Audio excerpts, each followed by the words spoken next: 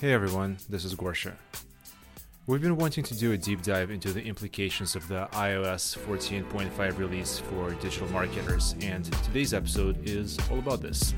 If you spend money on mobile marketing and you want to understand a bit more about what this update is all about, this episode is for you. So we hope you enjoy. Hello and welcome to the 30-Minute CMO Podcast. I'm Gorsha Hucho and I'm joined as always by my friend and partner Alex McNamara. How are you today, Alex? I'm good. It's been a long day, so I have a personality drink in the form of Level Beer Conversation Juice. Conversation juice for the win. Awesome. Well, you and I aren't the only ones talking at one another today. We are also joined by an old friend, a former colleague, and an expert on all things mobile advertising, Dom Garaventa. He is currently Senior Manager of User Acquisition at the gaming company Electronic Arts, EA. Dom, welcome to our little show, and it's nice to have you here. Hey guys, thanks for having me. Appreciate the nice intro. Do you have any conversation juice to consume along the way?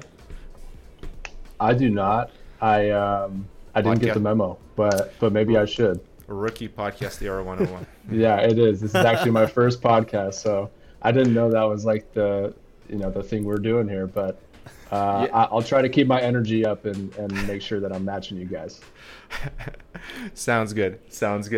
Well, Dom, in a few words, can you just tell our audience what you do at EA, and we'll just go from there. Sure. Yeah. So my role consists of, I guess, two obligations. So my first one would be I'm the title lead for FIFA Mobile and Madden Mobile. So I oversee user growth and revenue growth for both titles. And then my channel discipline that I oversee is ad networks. So working with native SDK ad networks, also like having some insight into our DSP buying and working with those partners and trying to scale those channels. Sweet. Our audience is a varied one, and in a nutshell, for them, can you describe app marketing?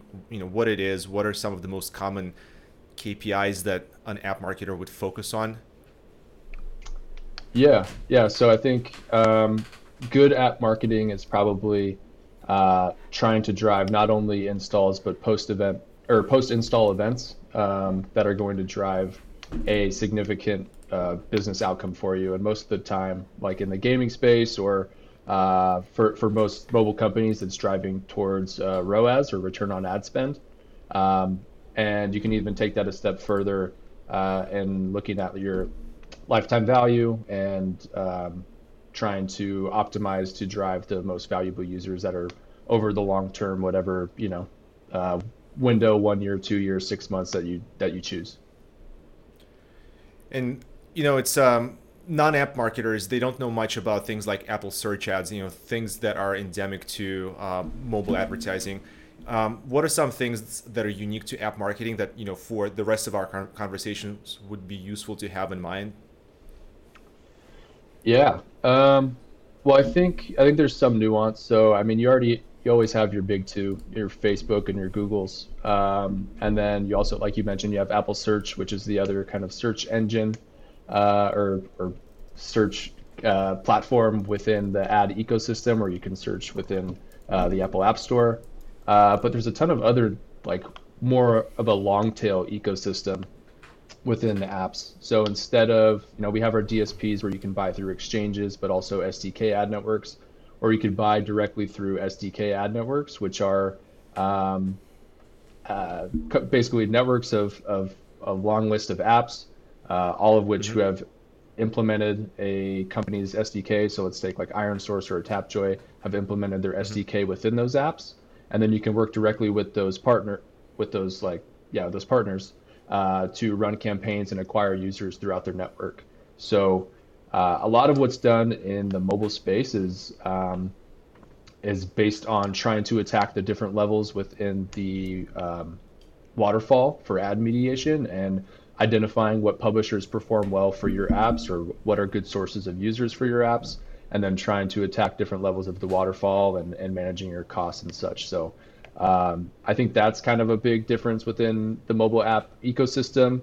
Then we also have like, random things like preloads through like Digital Turbine or Iron Source Aura, which are just the app preloaded onto a given Android device. You optimize bids like that. So there's some nuanced channels and platforms, but for the most part, there's a lot of parallels across all of media.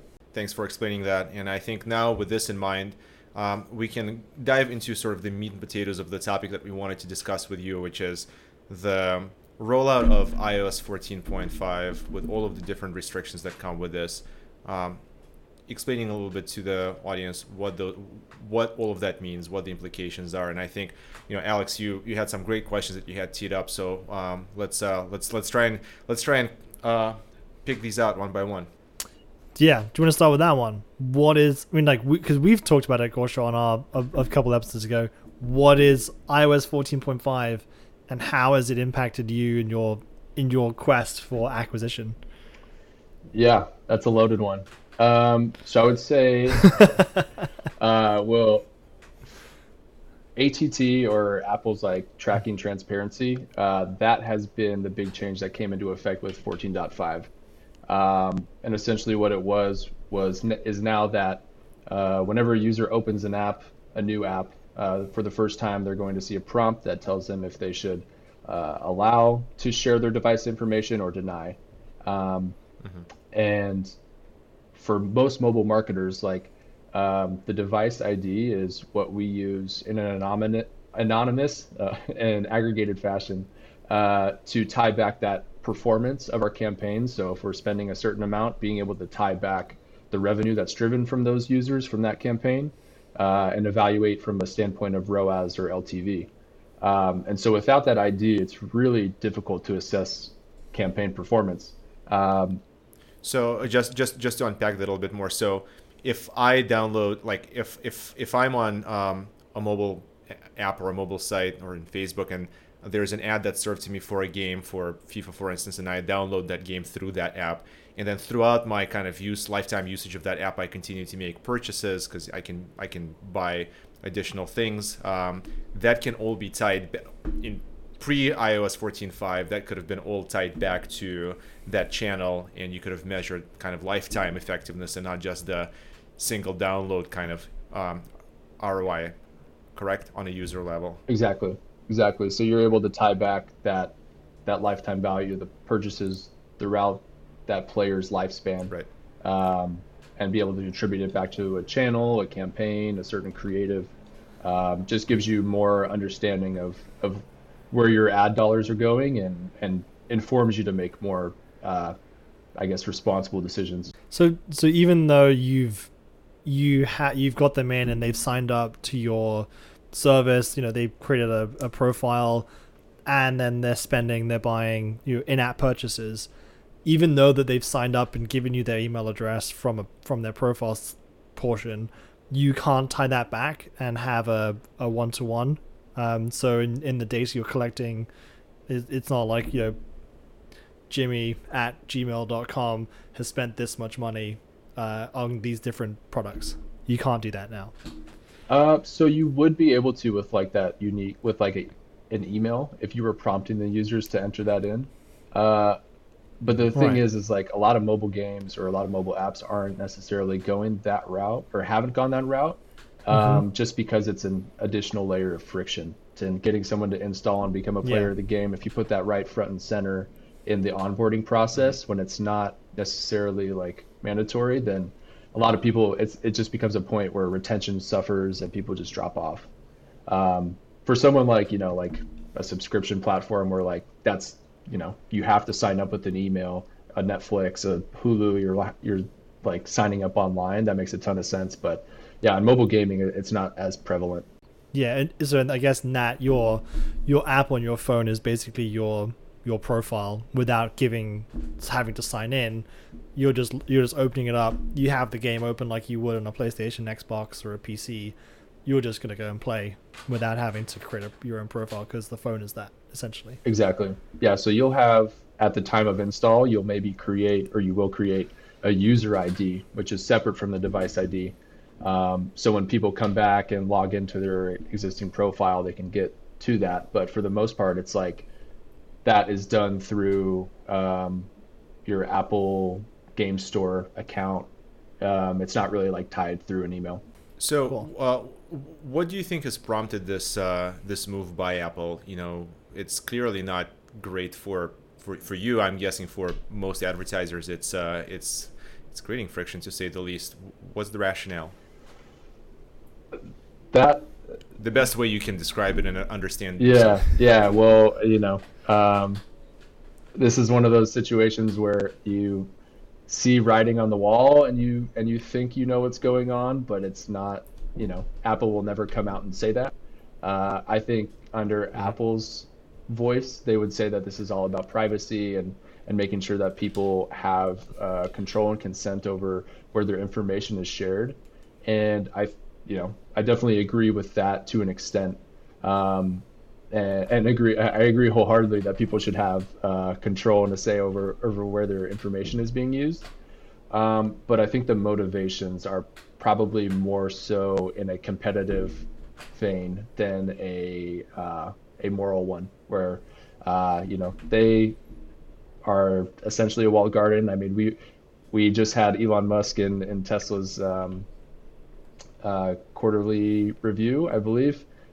He was kind of making a nod to it about Apple kind of building up their walled garden and bludgeoning their competitors. And I think that's what we're seeing here. I mean, they have a gaming subscription on their own, and they also have they're just kind of competing in a lot of spaces here. And when we talk about the FANG companies like Google and Facebook, they're not only competing in just the mobile ad ecosystem, they're competing across all of these other smaller companies that are spawning off of their main core business. And so it feels a little bit Game of Thrones-esque. But again, you're never going to get that straight answer from anyone. That's kind of just, it's what some people are thinking. I think also it gives. I think we talked about this before. It also gives Apple a white space to claim a brand positioning against what is the status quo with the Facebook and the Googles, who are harvesting and collecting and are notorious for disregarding people and only focusing on data and making revenue from that, and being able to say we're not that. We stand for privacy. Look at all we're doing to keep you safe, both from a security and from a data privacy. Are they doing, I guess, what they preach? In this, I mean, so if you're a mobile ad network, an independent one like Tapjoy or pick one, right, and you're all of a sudden like faced with this dilemma that credit cannot be as easily attributed back to you the way it was before, is Apple applying the same level of opaqueness to their own like Apple search ads? Like, are you now unable to attribute actions back to their own platforms, advertising platforms that drive some of these downloads? Yeah, so their situation's a little bit different. All other advertisers are using SK Ad Network as the attribution system or framework that we have to now use on iOS. With the exception of Apple Search. Apple Search actually has its own attribution system, which is a little bit closer to Last Touch, but not exclusively that. I got briefed on the exact rules a couple months ago, so they're not as fresh in my head. But basically, I believe they'll show you the exact amount of conversions that you'll get, and there won't be any restrictions due to privacy thresholds or anything like that. But you will, if someone obviously opts out, you won't get the device ID. So it's a little bit better of a system. It's more accurate, and it's not based on these conversion values that we're trying to, like, we're setting up these conversion value buckets based on revenue or telemetry events and trying to like send these back to partners and identify user quality. And Apple's just kind of given us, the straight performance themselves. So in that sense, they kind of have a different set of rules. And then also like, they're what essentially happens with this ATT is like everybody else but Apple has the device ID. So Apple has their own device ID, and they're like also scaling up their ad products and building new ones. So it's a little bit of like they're doing this for now, but at the same time they're running Apple Arcade ads, and they have this treasure trove of data that as we move throughout time, no one else will have. Which inherently seems to go against some of the things that they say and imply. That they're saying. Yeah. Because the SK ad network, that's a proprietary Apple, basically it's an attribution tool where ad networks have to register with Apple, share, I don't know, some kind of data, and then Apple, because most people had a choice of mobile measurement partner, MMP, an AppsFlyer or an Adjust, and they would do the attribution for you. Apple have basically wiped those guys out because there's no need for attribution partners if Apple's going to do that for you. Like you just said, with the straight performance, you don't get the bells and whistles, but you do get the conversion data. So at least. So it looks like they're trying to yeah, you can have the direct lines to SK Ad Network through their API, but a lot of the MMPs have actually done a good job of making those connections, allowing through their UIs, allowing you to like build your conversion buckets and your conversion models. So they're staying on top of it, and it's kind of a help. But yeah, they're definitely at risk as well, and I think they know that, which is why there's we use Singular, and there's just a ton of other capabilities outside of just the attribution standpoint that not only are they staying on top of SK Ad Network and all the developments there, but obviously cost aggregation, creative reporting, ad monetization, you can pipe that all into Singular. And the other ones, I know AppsFlyer is doing something with LTV that seems pretty interesting. Like, I think we've had a year, a lot of these businesses have had a year to like kind of say, okay, this is changing. How do we adapt and like still provide value? So it'll be interesting to continue to see that happen. Yeah. And I think just to clarify, I guess for the listeners, you're hearing a lot of names of companies that play a very significant role in this mobile marketing ecosystem, and they are not the same players that you will hear in the non-mobile ecosystem. Like the major DMPs, the major DSPs. Like there is still a pretty plentiful, or at least was a pretty plentiful field, fairly virgin as well, for these new companies to go and solve problems around attribution, around targeting within mobile. It feels like in the last year with these changes too, many of them have been getting bought up or put themselves up for sale in order to kind of couple up with some of the bigger players because they were maybe unsure of what their business model was going to be moving forward with some of these changes. Yeah, right? For sure. I think there's a few ways to look at it, and it really depends on what the acquisition is. But I think, and maybe this is just speaking from our standpoint, but it really makes sense in the case of the DSPs or the networks that are being scooped up by actual publishers. With these changes, it makes more sense now than ever to rely on your own data and bidding models and buying capabilities to actually reach these, reach users, because then you can fuel these buying algorithms and these buying platforms and actually enter like DSP auctions with your own data and not have to worry about privacy restrictions. So it's kind of twofold. You get a buying platform yourself that you can execute and have no worries from a privacy standpoint. And then also you have another, ad business that you can, it's just another stream of revenue. So on the flip side, I know you focus more as the game and as the user acquisition. You're trying to find the users. On the flip side, if you're an app and you rely heavily on in-app advertising and revenue, how is this? I'm not sure how in depth you know about this, but how has this impacted your business model if you can't collect user data, so you can't report that to the ad network and say, I've got these types of people here. I can target them with their device IDs. What is the impact for them, and how are they having to rework their business model? Is it to going back to more like a demographic? Yeah, I think it's definitely shocked the system for like those ad-based apps. I think for us, we're in a decent spot because so much of our games are based in like RPG, or like for the sports games are really based on like that card-based Ultimate Team economy. But for those type of apps, like I would imagine your CPMs on iOS are going to have been like declining just because, and therefore your revenue, because you're not able to have that identifier and have that, revenue based like ROAS optimization or CPA optimization. You can't really tie back to that user.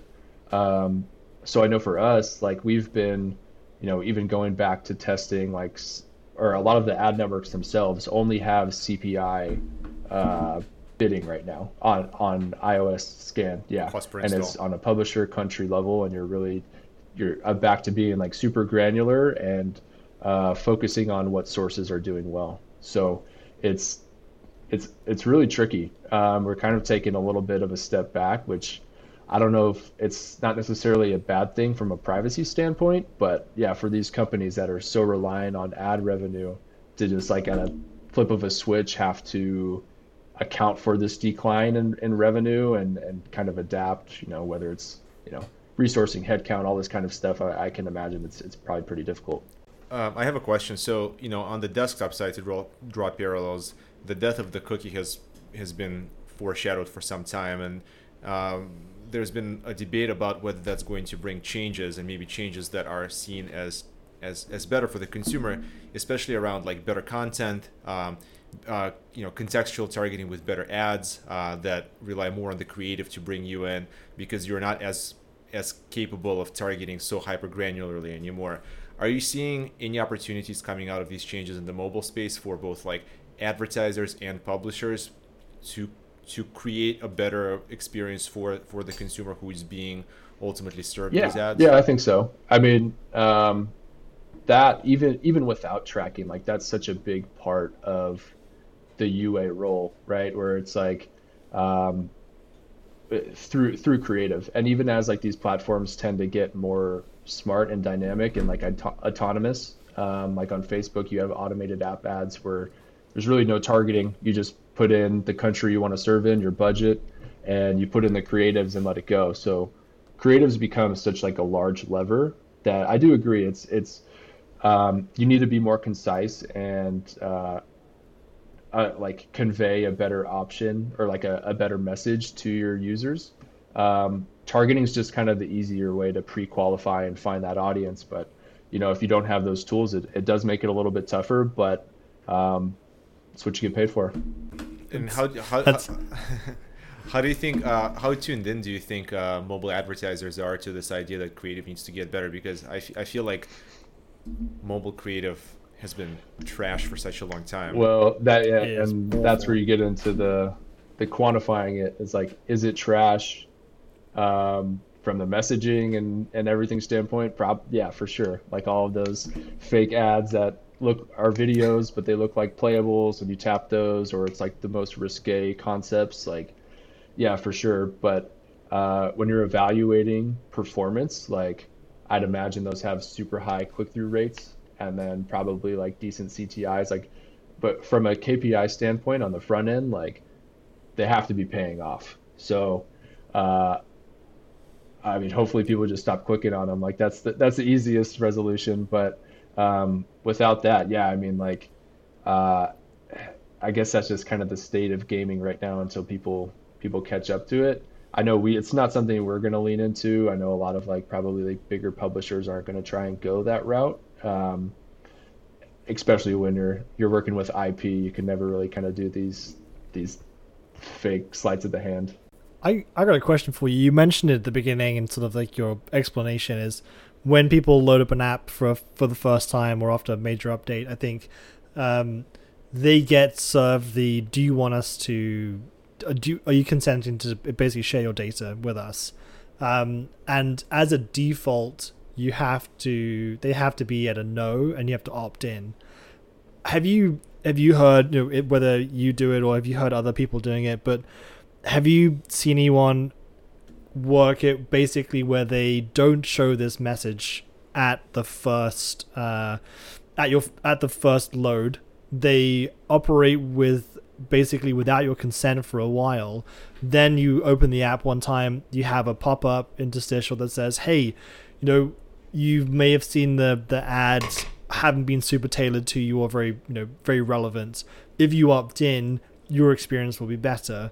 We're going to show you the message now. If you opt in, you have a better experience. You close that, the thing pops up, and people say yes or no to the consent. So have you thought about that? Have you experienced that? Do you know anyone who has experienced that? And if so, has it worked, or is it just a waste of time? We haven't explored that option. I think we've been pretty by the book by it, but I like it. I mean, I've seen some, I'm trying to remember which apps that I've seen it in, and I don't know if it was maybe it wasn't at my first open, maybe it was a bit delayed, but having some sort of interstitial, even I think I've seen some at first open where it's like, hey, so you're about to see this prompt. We use your device information for this, this, and this to make sure that we're serving you, like, say it's the Nike app. We want to make sure that we're serving you like the most relevant sneakers and clothes that we think you would like. And then they surface the app. I think that's it's essentially landing page optimization for web, right? Like it's like trying to improve that conversion rate so you have a better understanding of those users over time. So I think it's definitely worth doing, definitely worth exploring. It just depends on team bandwidth and expertise and willingness to want to prioritize that. Alex, Dom, you guys raise a interesting topic, and one that I listened a little bit to on another marketing podcast. One exists. I think it kind of sort of depends on the value proposition of the app, and the story that they mentioned was of a music app, and I forget what it is. It's not one of the major ones, but they had an extraordinarily high success rate at getting people to opt in. It was something like in the 60s, and you guys may have heard about this. And they did what you're describing, Alex. They basically preempted the prompt with a few messages that talked about how they, to continue to deliver music that was sort of customized to the tastes of the listener, and it was a free to play app. They needed this information. They needed you to opt in, and by the time the prompt was actually delivered, people were primed enough and believed enough in the value exchange that they tapped yes. I guess it depends on who you are, what your business is, and what you bring to that consumer. But if it's good enough and you preempt it well enough, there should be a higher chance of someone saying yes to it. So it's almost like delivering a messaging hierarchy of, full funnel, go top to bottom funnel to get that conversion of an opt-in. If only we had some marketing people who could think about that. Imagine. I'd imagine that.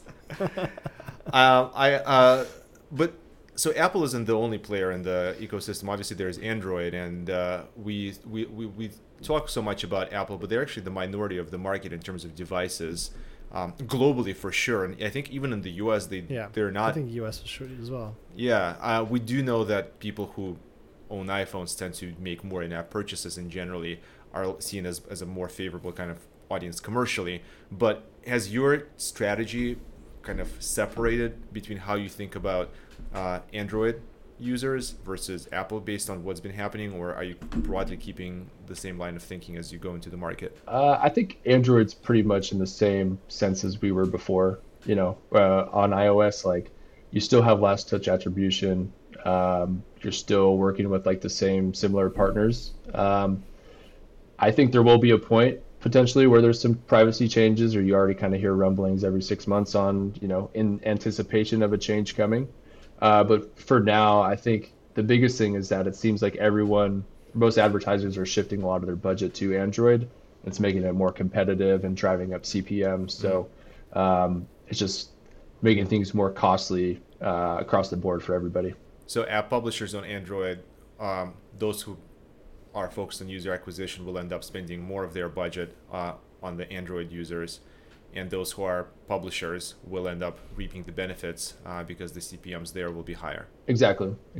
So if you're a international publisher, or you have a stronghold in countries where Android is much more dominant, then you're in a good spot right now.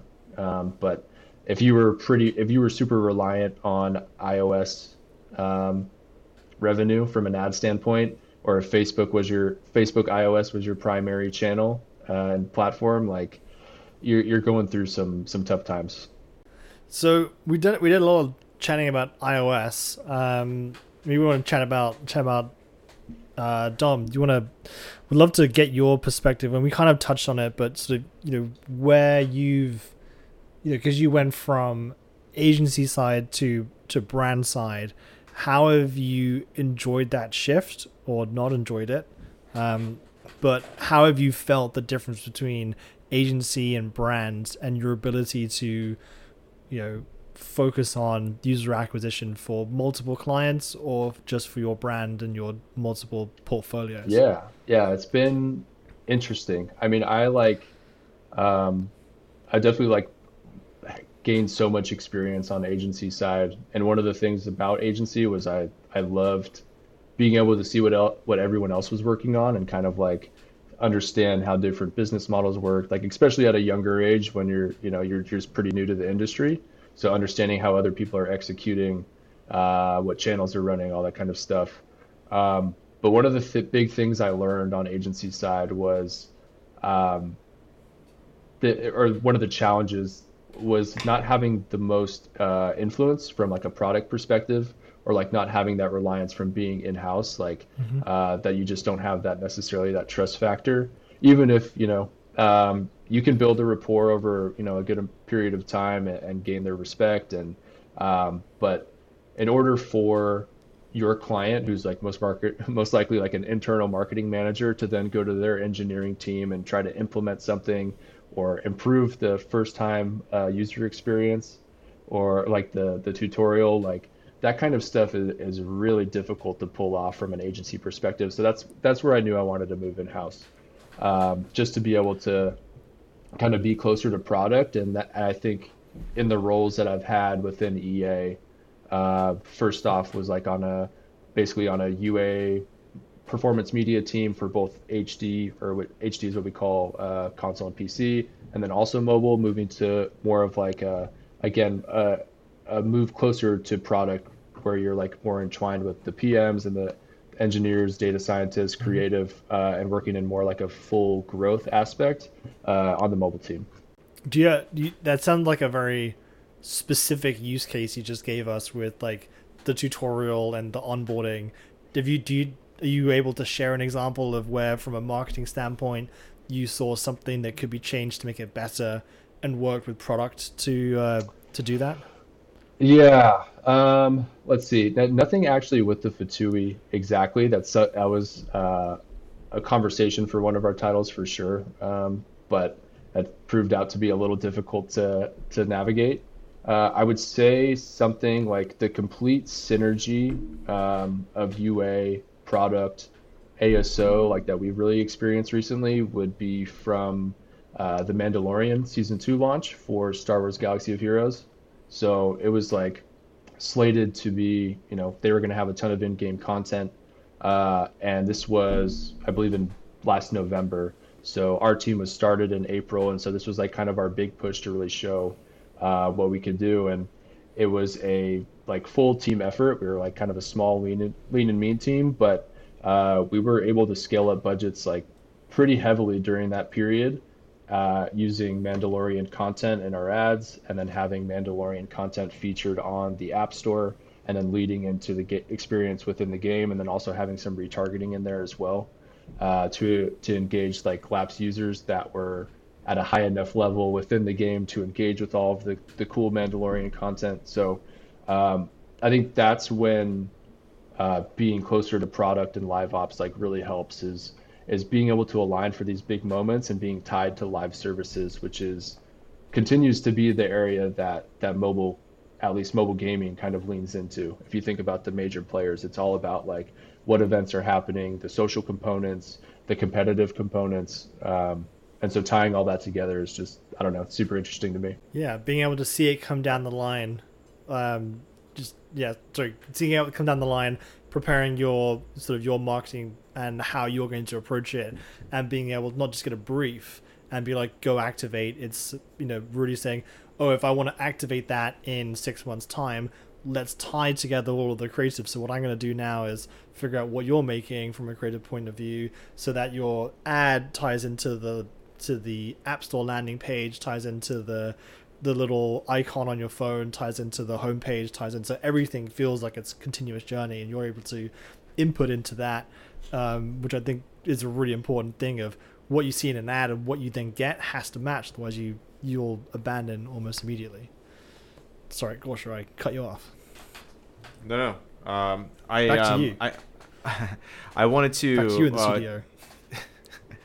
I wanted to ask them the scenario they sort of painted. I think it's a common frustration for people on the agency side, because they don't really have the visibility into resources at the client, right? And so one client that we all commonly worked on back in our day in our agency, they had a really deep, they had a problem because they could not allow us to deep link into their content.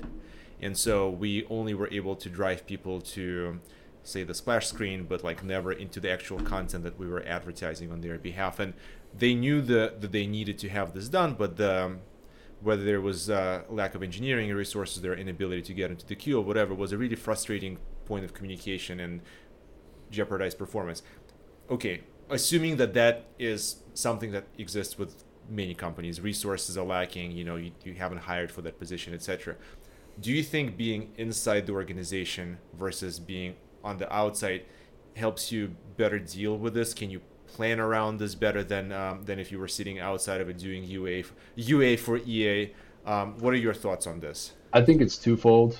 I think you're more in the know of the actual reasons. So I think it's even if there's no way to change it, it's at least a little more reassuring. And maybe you can get that. Maybe you have that relationship with your client at an agency. But I know at my current time, it was more of just more of a blanketed statement, just no, we can't do this, or we can't support it at this time. But there was no reason why, or what was the priority. So I think just having that context of priorities and resources is good information, and that's kind of what you get internally, which isn't that's not a driver of why you pick a career or a company. But I think you also have the opportunity to influence and try to educate internally on what you think is the right decision to be making, and provide data points why. So especially in my experience at EA, where we're traditionally a console business, helping people understand from every aspect how mobile might be different than what we would do on a console game. We're not building marketing materials and that are going to go on the cover of the game, and it's not going to be sold through brick and mortar.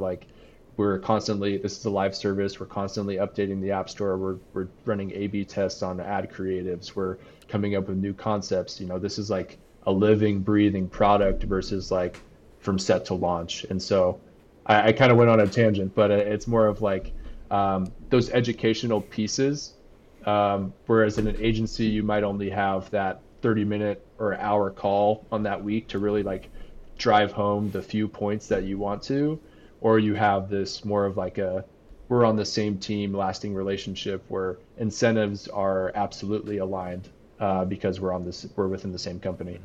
Allows you to move faster and more unison. Yeah. Yeah, everything you're doing is driving to the same end goal. So there's no question around what your motives are. It's make the best product, get enough people to play the best product. Definitely. So what kind of advice, we like to ask smart people for advice here, as a very experienced user acquisition marketer, what advice would you give to someone who is either starting out, or is someone who owns a product or has launched an app and then not? What would you tell them? You're in the pub, they're like, "Hey Dom, give me some words of wisdom here. I need to get this ball rolling. What do I do?" What tech can I use to make my life easier? What tech? Yeah. What tech? I do? What strategies? What can I do? Who do I have to bring on board to make my life easier? Yeah. That's a good question. I mean, I would say that just knowing the fundamentals is kind of game changing. And that should be your focus, and making sure you have the right KPIs for every action and understanding the impact that something's going to have on your business. So, but we're at a pub, we're hanging out, so I'll dumb this down a little bit. What you want to know is each of the metrics in the funnel and optimizing those. So from your ads, you want to be trying to improve CTR. From once you get to the App Store, you want to be improving your click to install rate. And then on the product side within the game, they want to be improving the FTUI or the first time user experience, the tutorial, whatever you call it, and then early retention. And then you're working with live ops to optimize monetization. And so that's where your core group comes from. And then from there, it's really iterating and trying to improve on those metrics and making sure that one aspect isn't hurting the rest. And that's really all it is. Like, you're trying to have good creatives that lead to a good landing page, that lead to a good product or a good experience. And if you can nail those down and just systematically improve those over time, like, that's growth. That's excellent advice. I think saying that it starts with the fundamentals and then breaking it down like this is you can't go wrong. That was the most simple way someone's explained that to me ever. And I thought that was brilliant. I've learned a new word, FTUI, which is, what is that, first time user experience? Yeah, I don't know if that's just an EA thing. Well, I don't think it is, but who knows? We have a lot of weird acronyms. Well, watch me use it all next week when I'm talking to product. Yeah, throw it out there and see if we've got to improve the FTUI. They'll be like, oh, that's a smart guy. I want to have a drink with him in a pub and learn about metrics. I want to have a drink with the FTUI guy. Yeah, you will be known as the FTUI guy. Please do that and report back. Are there any tools that help life easier along that journey for you that you could recommend? Honestly, not that's like super readily accessible.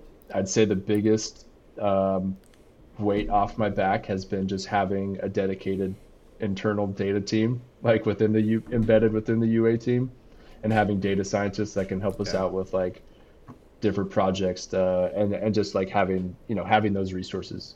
You have your standard, like, it's a lot easier to have those resources. And I know I'm speaking from a place of luxury where, I'm at a bigger company and maybe it's not as scrappy, but I mean, we're just literally ingesting from platform cost and platform data into Singular, and then using Singular for attribution. And then from there, you can do a lot within the UI. So if you're strapped, I suggest that. But from there, our data team's able to export everything they really need. We create visualizations in Looker, and like that's the bare bones of what you need. And then from there, you get into more sophisticated forms of measurement, like trying to understand a little bit more of the incrementality of performance and understanding K factor and the increase in organics from your paid media, mixed media modeling. Like, I don't know, if you had a budget to buy a few, a six-figure budget to pick a platform or a data scientist, I'd probably pick the data scientist. That's a good piece of advice there. And once you pick them, you better feed them well and make sure they're well taken care of. Exactly. So that they prioritize your asks and not some other team. I got one more question for you.